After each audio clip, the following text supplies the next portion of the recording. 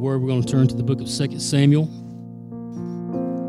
chapter 2, and I'll begin reading in verse number 12. And it is incredibly ironic to me that Sister Regina and the praise team sang what they sang before I came up, because I don't know if, did you know the title of what I'm preaching tonight? Okay.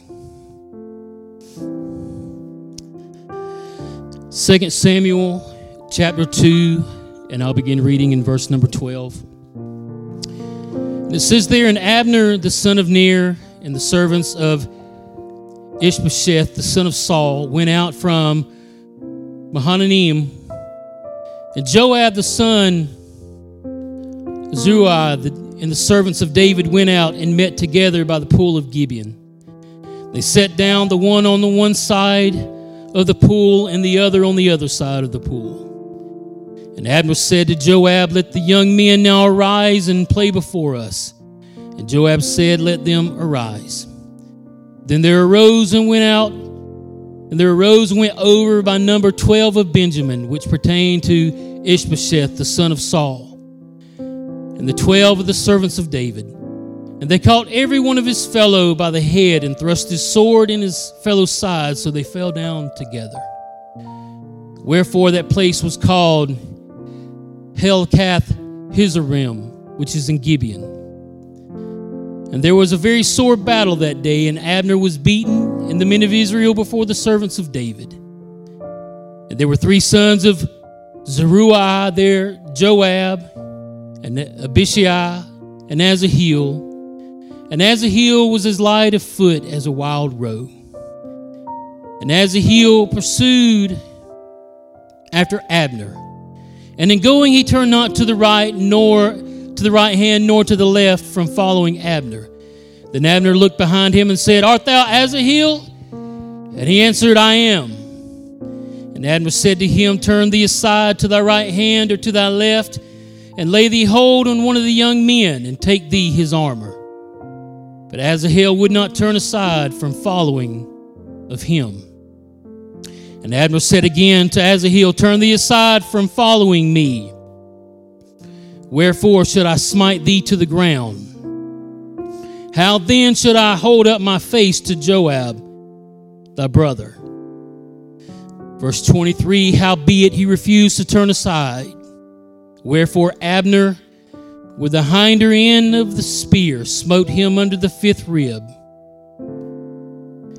And for all my medical people, you know what lies underneath the 5th rib.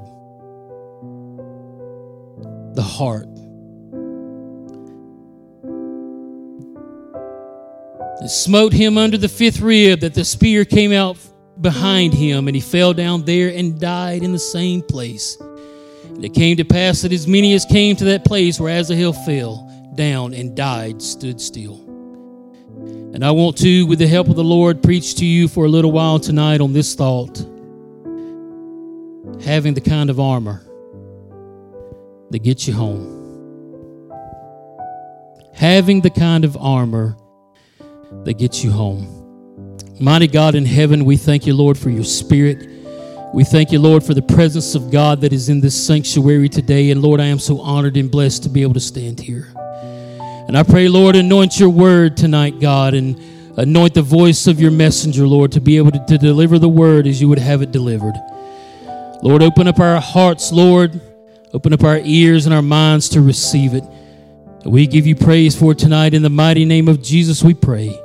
Amen, amen, amen. Can you give the Lord a good hand clap of praise as you're seated tonight?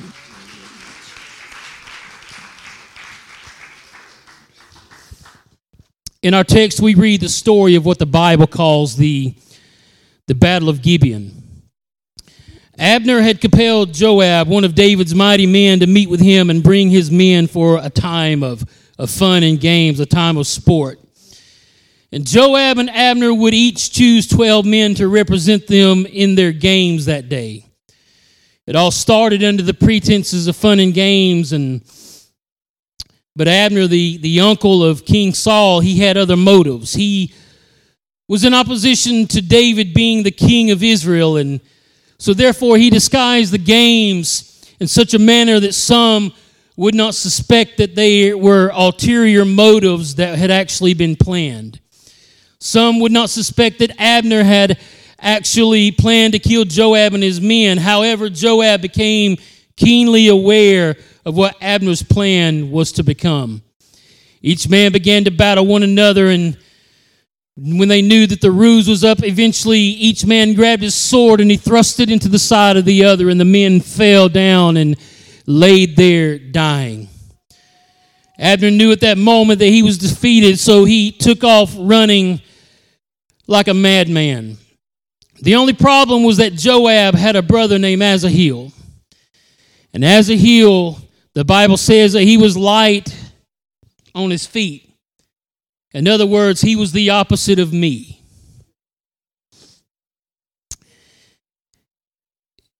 Asahel was a man that was able to run, and let's put this in southern vernacular. Asahel was able to pick them up and put them down pretty quick. Asahel was fast. He could run. He was able to move like no other among David's army. And Asahel was so focused on revenge against Abner that the Bible says he never looked to the right, nor did he ever look to the left. But he was so focused that he kept his attention directly on Abner. Abner knew that someone was gaining on him, so he yelled out. He said, "Asahel, is that you behind me?" And Asahel said, "I am coming after you, man. I am after you. It is me. It is me, Asahel, the one light of foot." And Abner then began to yell back. He said, "Asahel, if you're going to keep chasing me, you better stop and get some armor. You better be prepared, because if you're not, something terrible is going to happen to you." Asahel, he began to act as if he didn't even hear Abner that day. He was so focused on revenge. He was so focused on something that he really didn't need to be focused on that he didn't even consider the armor. In an unfortunate turn of events, the Bible tells us in verse 23 that Abner turned his spear around. So in other words, he didn't point with him with the spear end, the sharp end, but he turned around the blunt end, the stick end of the spear. And as Asahel was running up to him, so focused on getting to Abner, not having any armor, the Bible says that Abner turned the spear around and he ran it in between the fifth rib of Asahel, and he killed him where he stood. He pierced him. We've got to begin to imagine the amount of force that had to go into the fact that the blunt end of a spear went through the chest of a man between his ribs and dropped him dead where he stood. That let me know that Asahel was running like you would not believe, and Abner rammed that thing so far back that when it hit Asahel, it destroyed his heart. There's something to be said about having on the armor. There's something to be said that makes sure when we go into battle that we have the kind of armor on that we're going to be able to make it home. Because on that day, Pentecostals of Dothan, Asahel did not have on any armor. He didn't have the armor that was going to allow him to get back home. He died where he stood, and he never made it home. It's been documented that during World War II, more than 43,581 Allied planes would be shot down by enemy fire. The losses were so great that the experts agreed that across the board it was statistically impossible for a serviceman to survive a 25-mission tour of duty in Europe. There was a 100% chance that servicemen would die if they were left into battle too long. So the U.S. Navy began to seek a way to solve the problem, and they took their best and their brightest and they put them on the project of finding what do we got to do to get our planes back home. The Navy tried to determine the best places for them to armor their aircraft. The first phase was research. They began to determine which portions of the plane were most susceptible to gunfire. The idea was that if they could determine those areas, they could reinforce them with armor. And so they began to compile data about planes that had been in battle. Clay, if you could put that next slide up. So the data that they began to compile, the servicemen on the front lines began to send it all in as they collected it, and they recorded the number and placement of every bullet hole on every plane, on every airfield in their arsenal. The Navy then took this information and plotted it out and created the chart that you see up on the screen tonight. On this chart, every red dot represents a pockmark or a bullet hole. It shows the most common places where a bullet would cause damage to an airplane: the wingtips, the central body, the elevators. All of those were places where the aircraft had taken damage. When looking at this chart and looking at these numbers, the military personnel over the project quite logically began to think that these are the areas that we need to reinforce. These are the bullet-riddled regions on the airplane that need to be well armored. The wingtips, the central body, the elevators. We need to reinforce them with extra armor so that we can make sure that our planes come home. After all, the armor needs to go where the most damage has been done, right? But there was a statistician over the project, a man by the name of Abraham Wald. And Abraham Wald came into the meeting room that day and he said, "I emphatically disagree with your assessment." And they said, "Mr. Wald, how can you say that? Because we have the data that this is where these planes are getting hit the most." And he suggested the exact opposite of what they were planning. And many men thought that he was out of his mind because they had the data that said this is where the planes were being hit. This is where they were taking the most damage. And he tended to tell them, he told them, he said, "Listen," he said, "I believe that where we need to put the armor is on the nose, the engines, and the mid-body." Basically, Wald was saying everywhere that isn't hit on the chart is where we need to reinforce the armor.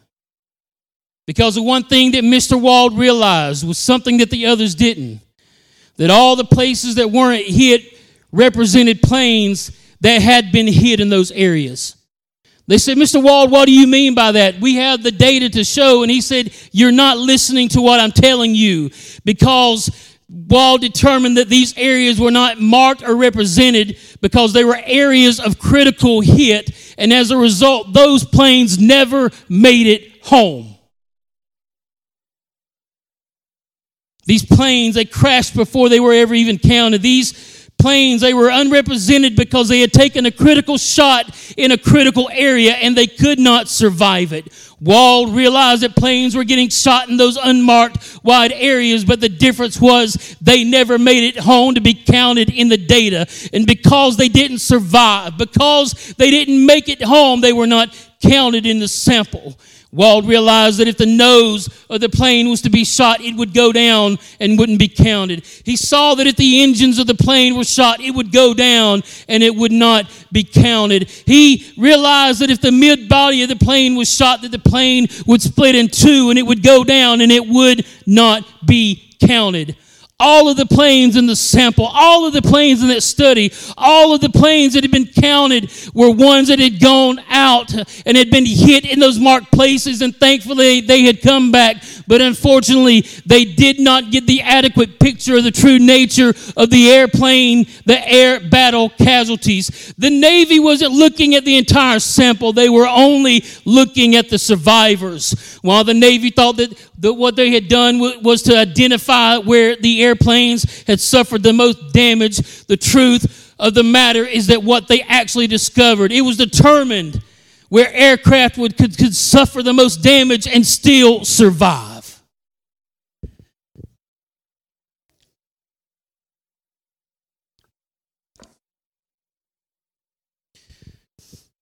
They found the places where the airplane could take the most damage and still survive. If they had gotten distracted shoring up all the non-essentials, they would have kept losing planes. If they would have armored up the wrong places, they would have kept losing planes even still to that day. But thankfully, the Navy took Wald's idea into consideration, and they began to put armor in the places that he recommended. And almost immediately, the planes stopped going down as often as they were, and the survivorship rate shot up.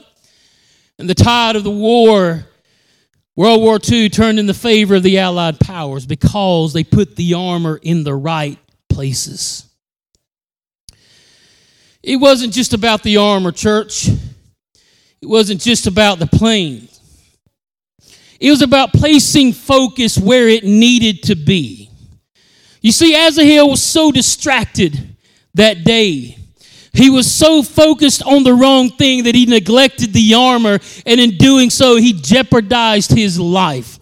We've got to make sure as a church that we don't get caught up in all of the distractions around us and we're placing armor in the wrong places. We've got to make sure as we enter into 2021 that we don't get caught up in the distractions of this world, that we don't get so focused on things, that we don't get caught up in the periphery, because we have to understand that we've got to put the armor in the right places. If we get so caught up putting armor in the wrong places, church, we are going to be a casualty of war. The problem is we get so focused on the periphery. You know what? It doesn't matter who places their keister in the seat in the Oval Office as a president. That's irrelevant. That has no bearing when I understand that Jesus Christ is still on the throne. I don't have to worry about who's president of the United States. But when everything I am gets so focused on that, and we're so concerned about all that. Now, I'm not saying that you can't be concerned about who's president and you shouldn't vote and all that. Do your civic duty. But what I am trying to get us to understand, that when we put more focus on who's in the White House than who is in the throne room of glory, then we're putting our armor in the wrong places. When we're more concerned about dominion software and a voting machine than we are understanding that Jesus Christ has all dominion and power and authority, and he holds my life in his hand, and as long as I put my faith and my trust in him, I don't have anything to worry about, because I know that the steps of a good man are ordered by the Lord, and I may not understand every step he leads me, but he's gone to where I'm going, and he's walked back and grabbed me by the hand, and he says, David Goodwin, come on, my man, we can make it. I'm not saying those things aren't important, but we can't get so distracted. We've got to be armored up in the right places so that we can make it home. Don't let me get distracted by armoring up my wingtips when I need to be focusing on my engines. I'm not saying that those areas are not important, but wingtips can take a hit and can survive. But if I take a hit in the engine, I'm a dead man. I need to focus on armoring up the areas that are going to get me to my destination. I need to focus on having the kind of armor that's going to get me home. The Apostle Paul said it this way in Philippians chapter 3, verse number 13. He says, Brethren, I count on myself to have apprehended. In other words, he said, I have not made it yet, but I am well on my way in getting there. But this one thing I do, forgetting those things which are behind. In other words, I'm cutting out all the things that are going to distract me. He said, I'm forgetting those things which are behind. You know what? Every single one of us here have a past. And some of those pasts are pretty muddy and dirty and gory. But if you've been filled with the baptism of the Holy Ghost and you've been buried in Jesus' name and you came up out of that water and you've been filled with the Spirit, I'm here to tell you tonight that whatever you used to be has no bearing on what you can become, because God took a man named Saul, he turned him into a Paul, and 2/3 of our New Testament was written by him. So you know what? If you get hung up on your past, you're putting your armor in the wrong places. You can't focus on who you used to be, only what you can become. Because once you put that under the blood, that is exactly where it's at, and we need to leave it there. Quit letting the devil pull up who you used to be, and thank God of who you're becoming. Be proud of who you are today. And if you're not satisfied where you're at, you're not a tree. You can pick yourself up and move somewhere else. You can change who you are. Don't be satisfied with where you're at. Do not die where you are right now. Don't let your armor get shored up in the wrong place, but you allow the Spirit of God to begin to do incredible things, and you say, Lord, I need you to armor me up. Armor me up where I need to be. He said, I'm getting rid of all those things behind me, and I'm reaching forth unto those things which are before. I'm moving forward. Verse 14, I press toward the mark for the prize of the high calling of God in Christ Jesus. And all of that is well and good, and that's where we typically stop. See, Paul keeps on writing. He says in verse 15, let us therefore as many as be perfect. That word perfect there means to be complete, to be mature. It means growing in God and gaining ground. He said, as many as be perfect, be thus minded. And watch this. If in anything ye be otherwise minded, God shall reveal even this unto you. Here's what the Good News Bible says. It reads Philippians 3:15 this way. All of us who are spiritually mature should have this same attitude. But if some of you have a different attitude, He's going to make it clear to you. That we've got to understand we can't get caught up in things in the past. See, I'm here to tell somebody that today we need to armor up. But in all of our armoring and in all of our equipping and all of our working and in all of our preparing, you know what we got to do? We got to be praying. You can't put on armor without prayer. See, prayer is the rivets that hold the armor to the body. You can't expect for the armor to stay on if you don't put the rivets. And so you got to have prayer. And that's more than, Lord, I lay me down to sleep, I pray my soul to keep. No, there's got to be some calluses. There's got to be some tears. I remember when I first started coming to church in Dothan, I was 13 years old. It was 1987. And we had these wood altars. And you could tell when somebody had a breakthrough because those altars, and I know you remember this, Brother Harrelson, Brother Patterson, I know you remember this, that those altars would get stained with the tears. And you knew somebody had a breakthrough. It's hard to see that sometimes on carpet. But what we need to do is we need to make sure that we are praying and we're seeking God. And we need to be willing to hit our knees and say, God, search my heart. Search me and know me. Create in me a clean heart, O God, and renew a right spirit within me. Search my mind, search my soul. If there's any impure motives that are there, Lord, remove those things. And God, if there's any unclean thing in my spirit, I need you, Lord Jesus, to reveal it to me. Anything that has become a distraction. Because, see, I don't need to be focused on placing armors in the wrong places. Because I've got to have the kind of armor that's going to help lead me home. I got to have the kind of armor that the songs that the praise team were singing before I got up tonight, to be able to sing those songs because I'm on my way to heaven and I'm going to a city, and soon and very soon we're going to see a king. See, if I don't have the kind of armor that's going to get me home, I can't sing that kind of song. Isn't it amazing how many times the world tries to tell the church what's moral and immoral? Isn't it amazing that everyone else has an opinion about what the people of God should be doing? But just like it was with Abraham Wald, it doesn't matter what everyone else is saying about the armor I need. It doesn't matter what the rest of the crowd or even the higher-ups may say about the armor. It doesn't matter what people say about the armor. It doesn't matter what the numbers say about the armor. It doesn't matter what celebrities or talking heads may say about my armor. It doesn't even matter what conventional wisdom seems to say about my armor. What matters is, do I have the kind of armor that is going to get me home? My theology does not come from a politician.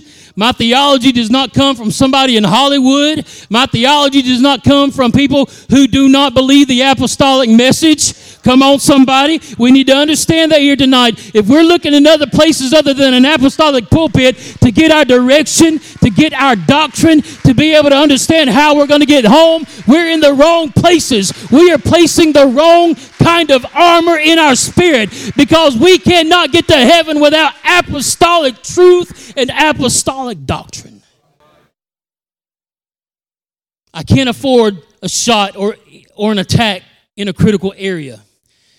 Devil, you can have a shot at my happiness. Anybody felt like your happiness is taking a hit this year? You've received some news you didn't want to hear. You've been diagnosed with something you didn't want to be diagnosed with. You've had some financial hardships, some marital problems. You've had some problems with your kids or whatever the case may be. Maybe your happiness has been hit up a little bit. Devil, you can take a shot at my happiness, but I'm going to armor up my joy. You know why? Because you can't have my joy. You may be able to steal my happiness, but joy cometh in the morning. Hallelujah. Joy is something that the devil cannot take away from me. You may steal my happiness for a moment, but the joy of the Lord is my strength. Hallelujah, because joy is going to be something that gets me home. Happiness is just for the moment, but joy is going to be something that gets me to the other side. Hallelujah. I may struggle now. I may struggle today, but joy is going to be something that gets me to the other side. Hallelujah. You can take shots at my finances and my health, but I'm going to armor up my faith, because my faith will be able to stand the test of time when I am broke and destitute, when my body is broken and I am weak and weary and I don't even have the strength in my soul to be able to lift my hands. But because my faith is strong in the Lord, devil, you can take your best shot. I may limp my way into heaven. I may be broke when I get there, but I will make it to the other side because my faith is strong and determined in God. You can take your best shot at my plans and my goals and my dreams, but you cannot touch the dreams that God has for me, because Jeremiah 29:11 says, I know the plans that I have for you. When you didn't even understand the plan of God yourself, He already knew the steps you were going to take. He already knew the plan. So don't get frustrated when you walk in a direction and you don't understand where God may be leading you, because He knows the plan that He has for your life.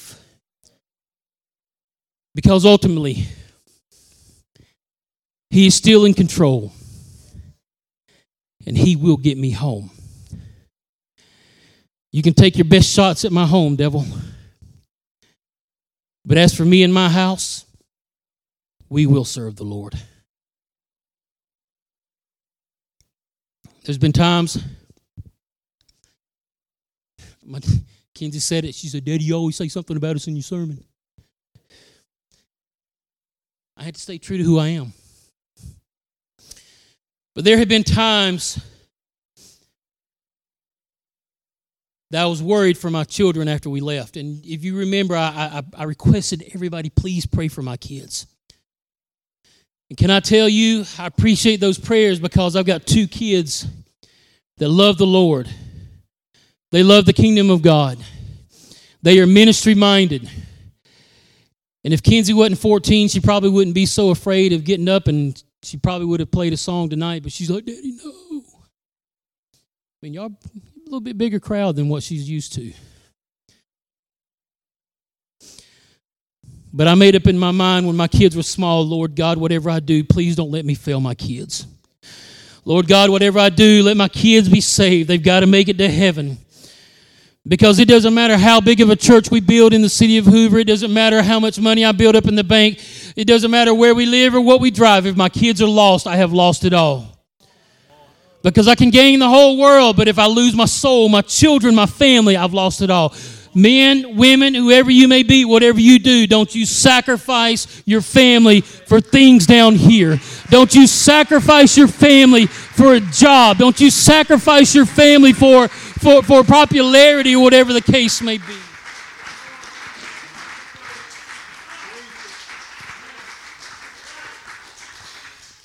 It's not worth it. It's just kingdoms made of sand that are going to come crumbling down someday. And we need to make up in our minds that we are going, man, we've got to save our kids. We've got to be there. And maybe some of you are here tonight and your children do not live for the Lord right now. You know what? As long as you can bend your knee and you've got breath in your body, your child still has hope. As long as you can still go to the Lord and call their name out in prayer, your child still has hope. If you're here and you're a young person and your parent doesn't go to church here, you know what? I was the same way when I was 13 years old, that I was the only one in my family that walked in the doors. And before my mama died 6 years ago, she was baptized in Jesus' name. She was full of the Holy Ghost. And one of these days, Brother Harrelson was talking about that great getting up morning. We're going to have a family reunion. I'm going to see my mama again someday.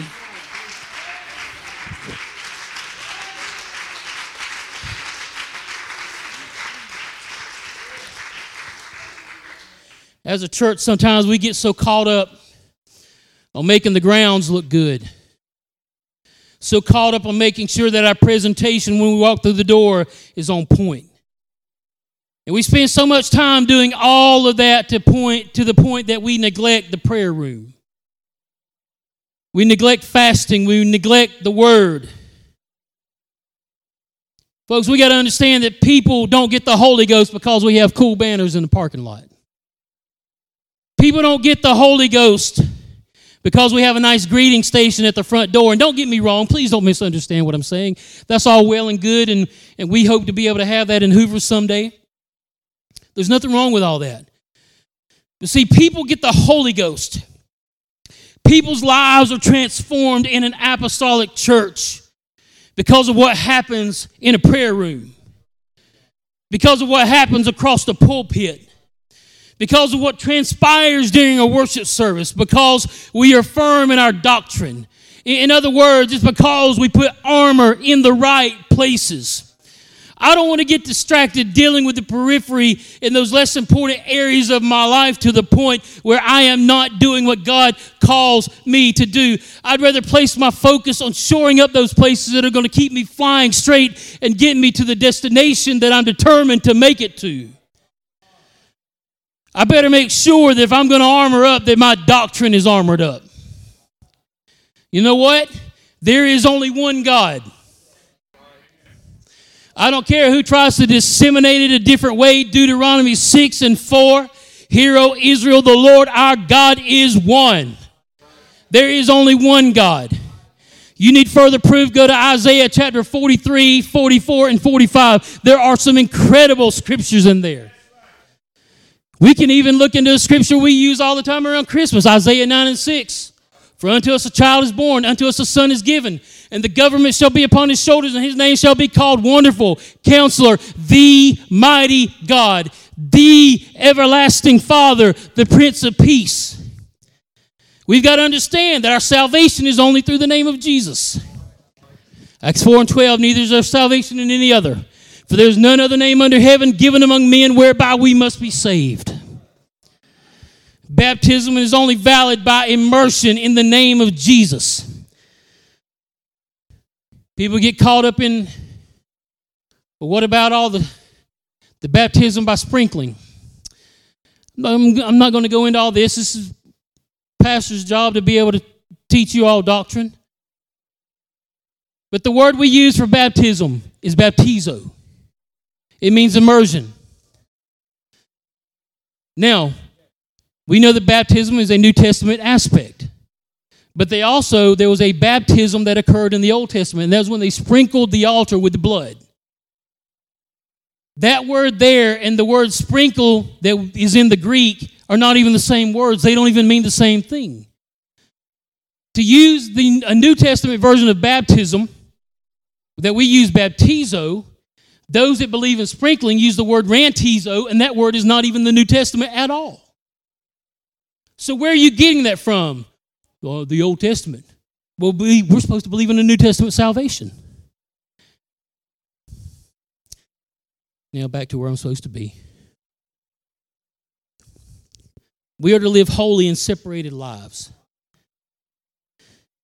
I better make sure that my prayer life is armored up. I better make sure that my worship is armored up. I know it's been different in the COVID year. When COVID shut down the church in Pell City, where we have been attending since we moved, we were confined to our homes, watching church services online on Facebook. I don't care who you are. I don't care what you say. you cannot have church on Facebook Live like you can have church in the church house live. Especially when you're like the poor Goodwins who are living in a third-floor apartment, and you've got an 85-year-old mamaw and her 60-something-year-old son living underneath you, and they live in a museum. And the first time you get the do, they're banging. Man, I wish y'all'd move. I mean, I'm not praying for Mamaw to die, okay? Don't think that. Mamaw's a sweet lady. And I don't even know the guy's name downstairs. He's in my phone, his dude downstairs. If you don't believe me, I'll show you after church. It says dude downstairs. My wife, I think, knows his name. I think his name's Dan or something like that. But you can't jump and shout like you want to do in an apostolic service when you live in a third-floor apartment. And some of you live in apartments and some of you are in places that if you did that, your neighbors are going to be like, man, what is wrong with those people? Man, they're crazy. The guys that live across the hall from us, they live an alternative lifestyle. And we're kind to our neighbors, so my wife's baking cookies and candy and all that. And we had put a note saying, hey, if you ever need prayer, we can pray for you. Them dudes sent the note back and the candy. They're like, man, we don't want none of that Jesus stuff. Well, apparently they've seen all the other neighbors getting candy, so now they take the candy, but they don't want the note. But, it's But see, we got to make sure that our worship is armored up. I know it's been difficult and it's been a little hard as we've come back into the house of God. That maybe our worship's been a little limited, but you know what? 2020 is about to be over. And I'm not saying that everything's all of a sudden going to change on January 1, 2021, but you know what? We need to make a determination in our heart. Maybe my worship's got a little weak this year, but I'm going into the new year with some new worship, some new focus. I'm going to make up in my mind that the devil may have stole a little bit from me back in 2020, but I'm going into 2021, and I've made up my mind that I'm going to have the kind of armor that's going to get me home.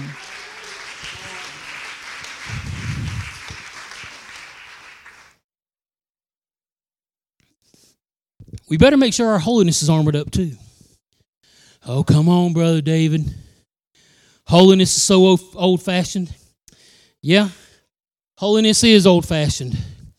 But so is vanilla ice cream, and it's still the number one flavor of all ice creams. So can I tell you this? Holiness may be old-fashioned, but it is still right in 2020 and 2021. People looking godly, women looking like women should look, men being godly and looking holy in their attitude and how they present themselves is still right in 2021. But you got to remember, holiness is more than how we look. If you're so focused on making sure everything looks good on the outside and you're not concerned about the condition of what's on the inside, then you're not armored up right. You can take a Ferrari body and put her over a Yugo all day long. Some of you young folks don't even know what a Yugo is. You can put it over a Yugo all day long, and guess what? It's still a Yugo with a Ferrari body, and it's not hitting 0 to 60 in 1.3 seconds. It might hit 0 to 60 in about 4 days, but what I understand is that if you're so focused on the outside that you're not concerned about what's on the inside, you're just like that Yugo Ferrari. Holiness is still right. The devil's going to do everything he can to limit your ability to put the right armor in the right places. Because if the devil can't destroy you, his next approach is he's going to distract you. He's going to get you caught up in politics. He's going to get you caught up in Hollywood. He's going to get you caught up in church problems. He's going to get you caught up in COVID. He'll get you tied up and tangled up to where you're no longer effective, to where you can no longer reach a city. I believe in helping the needy just like everybody else. I believe in helping the down and out, and it's a part of what we do as a church. But I also know this, that hell is not scared of the First Apostolic Food Bank.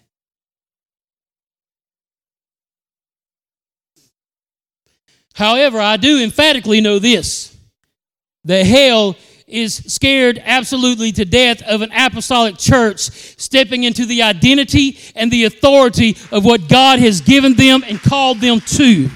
When we are walking in apostolic authority, what does that mean, Brother David? It means this, is that you know who you are in Christ, that you walk in that authority, because He has given us that authority to be able to walk in this world and to have dominion and power and authority. That when somebody comes to this altar, we can lay hands on them and take dominion, power, and authority, and the Lord God Almighty can heal them. We can walk over here and somebody is battling spiritual oppression, and we can lay hands on them and take dominion and power and authority, and the Lord God Almighty can deliver them. We can walk over here and somebody needs deliverance and they need the Holy Ghost, and we can lay hands on them and take spiritual power and dominion and authority, and they can begin to speak with other tongues as the Spirit of God gives the utterance. That's armoring yourself up. And Brother Patterson and Brother Josh McNeely preached it so well this morning about the love. If we can't love those who are less fortunate,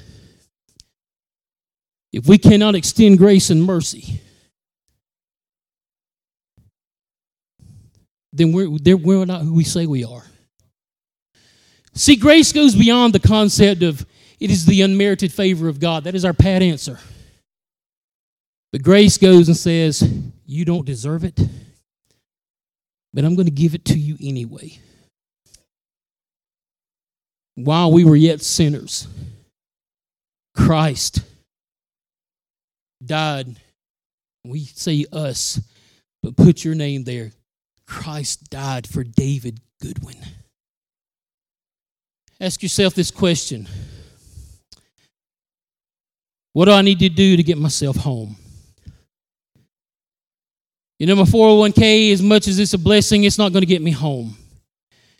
Keeping up with the latest trends, maybe they can shore me up in society and maybe make me look a little popular, but they're not going to get me home. Having a fancy house would be nice, but it's not going to get me home.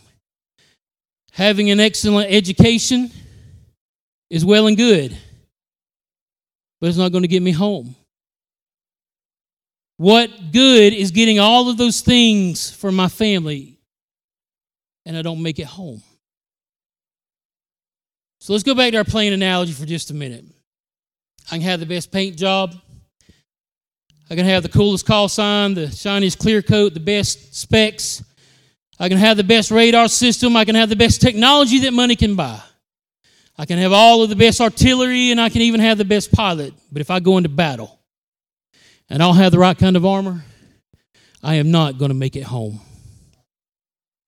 There are going to be people that we all know who are going to go out into battle, and unfortunately, they're not going to make it home. We can look even today in this church that there have been some casualties, that they went out into battle and they were not armored as they should have been. And they're not here. Thankfully, as long as they still have breath in their body, they have an opportunity, but we've got to get them back to the repair field. We got to get them back to the altar. We got to get them back to a place where they can once again have that intimate relationship with the Lord Jesus Christ. But the reason that a lot of people are not going to make it home is because they didn't put on the right kind of armor. They chose to refuse the call of God. They failed to submit to pastoral authority. We all need a man of God in our lives. We all need a pastor. I don't care who you are, how long you've had the Holy Ghost. I don't care if you've been living for Jesus since Moses was in diapers. You need a pastor. People who resist to obey the will of God. People who forget to pray. People who harden their hearts and they make excuses rather than reasons. They end up going down in the middle of the battle. But see, I must make it home. And I have to ask myself, what's going to get me home? Where do I need to armor up the most? Because I don't want to get hit when I least expect it and get shot down. I've got to put aside weights. Hebrews 12:1 tells us to lay aside every weight and sin which does so easily beset us. And let us run with patience the race that is set before us. Every weight and every sin. It's easy to understand laying aside sin, but what about weights? They're not the same thing. We understand sin and what it is, but what are those weights? We know those weights are those things that aren't necessarily wrong. They aren't evil in and of themselves, but they're distracting. They hold us back. They slow us down. They keep us from being effective as we need to be. If somebody right now was to come up and hold a gun to me and say, I need you to run from here to Publix if you're going to live, well, shoot me now. Because guess what? I'll be 47 in February. And while I'm not as large as I was when I left Dothan, y'all, I was almost 300 pounds. I'm below 260 now. Some of you don't believe it, but, you can get over it. Either that or my scales are lying to me. But if somebody was to tell me that you've got a race and they put Nathan Harrelson up here against me, I'm just going to tell them to shoot me. Because guess what? I know for a fact Nathan can make it to Publix before I can. Even with a gimped up knee, he can get there before I can. Because I have some weight that is so easily besetting me because I besetting too much. But if I'm going to make it, I've got to get rid of the weights. Weights are not the same for every person. They're different. There's different things that hold you up. It may not hold me up. Your vice may be something that holds you down, but it's not something that holds me. But you've got to figure out what your own weight is so that you can make it home. And as I'm coming to a close,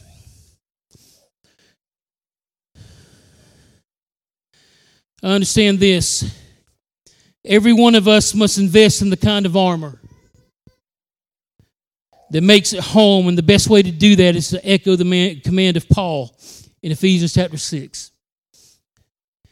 He says, brethren, be strong in the Lord and in the power of his might. Put on the whole armor of God. The whole armor. That you may be able to stand against the wiles of the devil. For we wrestle not against flesh and blood, but against principalities, against powers, against the rulers of the darkness of this world, against spiritual wickedness in high places. Wherefore take unto you the whole armor of God, that ye may be able to withstand in the evil day, and having done all to stand. Stand therefore, having your having your loins girt about with truth. That's amazing. That's the very first piece of armor that Paul mentioned. Because everything we are as apostolics hinges on truth. It hinges on the Word of God. And just like those Roman soldiers, when they would begin to piece together their armor, the belt went on first, and the breastplate would be anchored. It would be tied to the belt. The scabbard for the sword would be tied to the belt. Everything hinges on truth. The truth of the gospel, the truth of salvation, the truth of the epistles. And having on the breastplate of righteousness, and having your feet shod with the preparation of the gospel of peace, and above all taking the shield of faith, wherewith you should be able to quench all the fiery darts of the wicked. And take the helmet of salvation and the sword of the Spirit, which is the word of God, praying always with all prayer and supplication in the Spirit, and watching thereunto with all perseverance and supplication for the saints. So let's go back and let's look at Abishai. He wasn't armored, and it was fatal. And if you're not armored tonight, saint of God, I am fearful that you may very well find your place in a place of fatality. We should have the mindset, Lord, reveal to me all of the places that are not covered and protected as they should be. Not the wingtips, not the body, not the elevators. I'm not talking about the peripheral, the extra, the distracting things of this world. Let those things, let them take care of themselves. But Lord, I'm not so concerned about those. I can take a hit in those areas, but I can still make it. But oh God, whatever you do, please God, don't let me miss a critical area in my spirit. Don't let me miss a critical area that needs to be covered, like my holiness, my doctrine. Don't let me miss a critical area like my prayer life and my worship. Don't let me miss the armor of obedience and faith. Don't let me miss the armor of having a vibrant relationship with you. Don't let me miss the armor of getting into your word and studying it and knowing what it says for myself. Don't let me miss the armor of knowing your voice and being sensitive to the moving of your spirit. Because, Lord, I need the kind of armor that's going to get me home. Sister Regina, if you could come.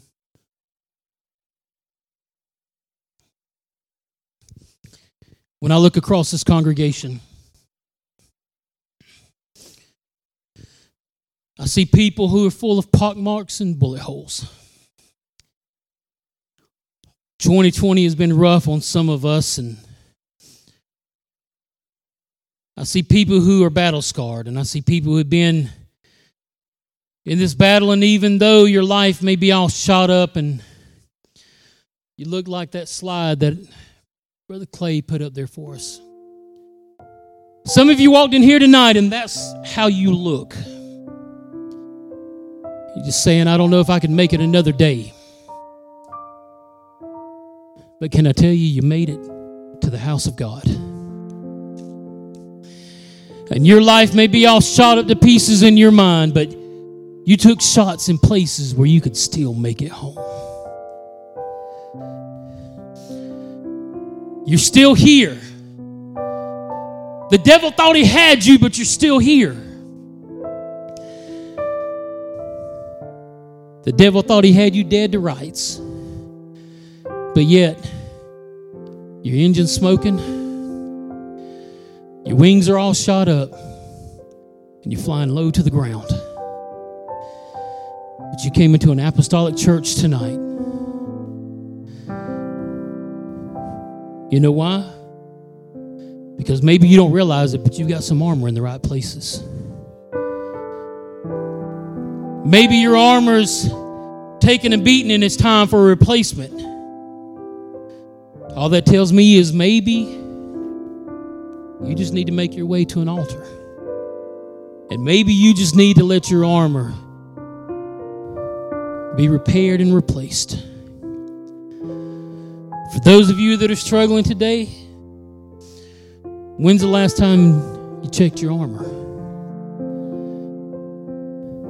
I think as we all stand across this congregation here tonight, that maybe as we begin to talk to the Lord, that we begin to ask Him, Lord, what areas in my life have I lost valuable armor? What areas of my life, Lord, have I got unguarded and unprotected?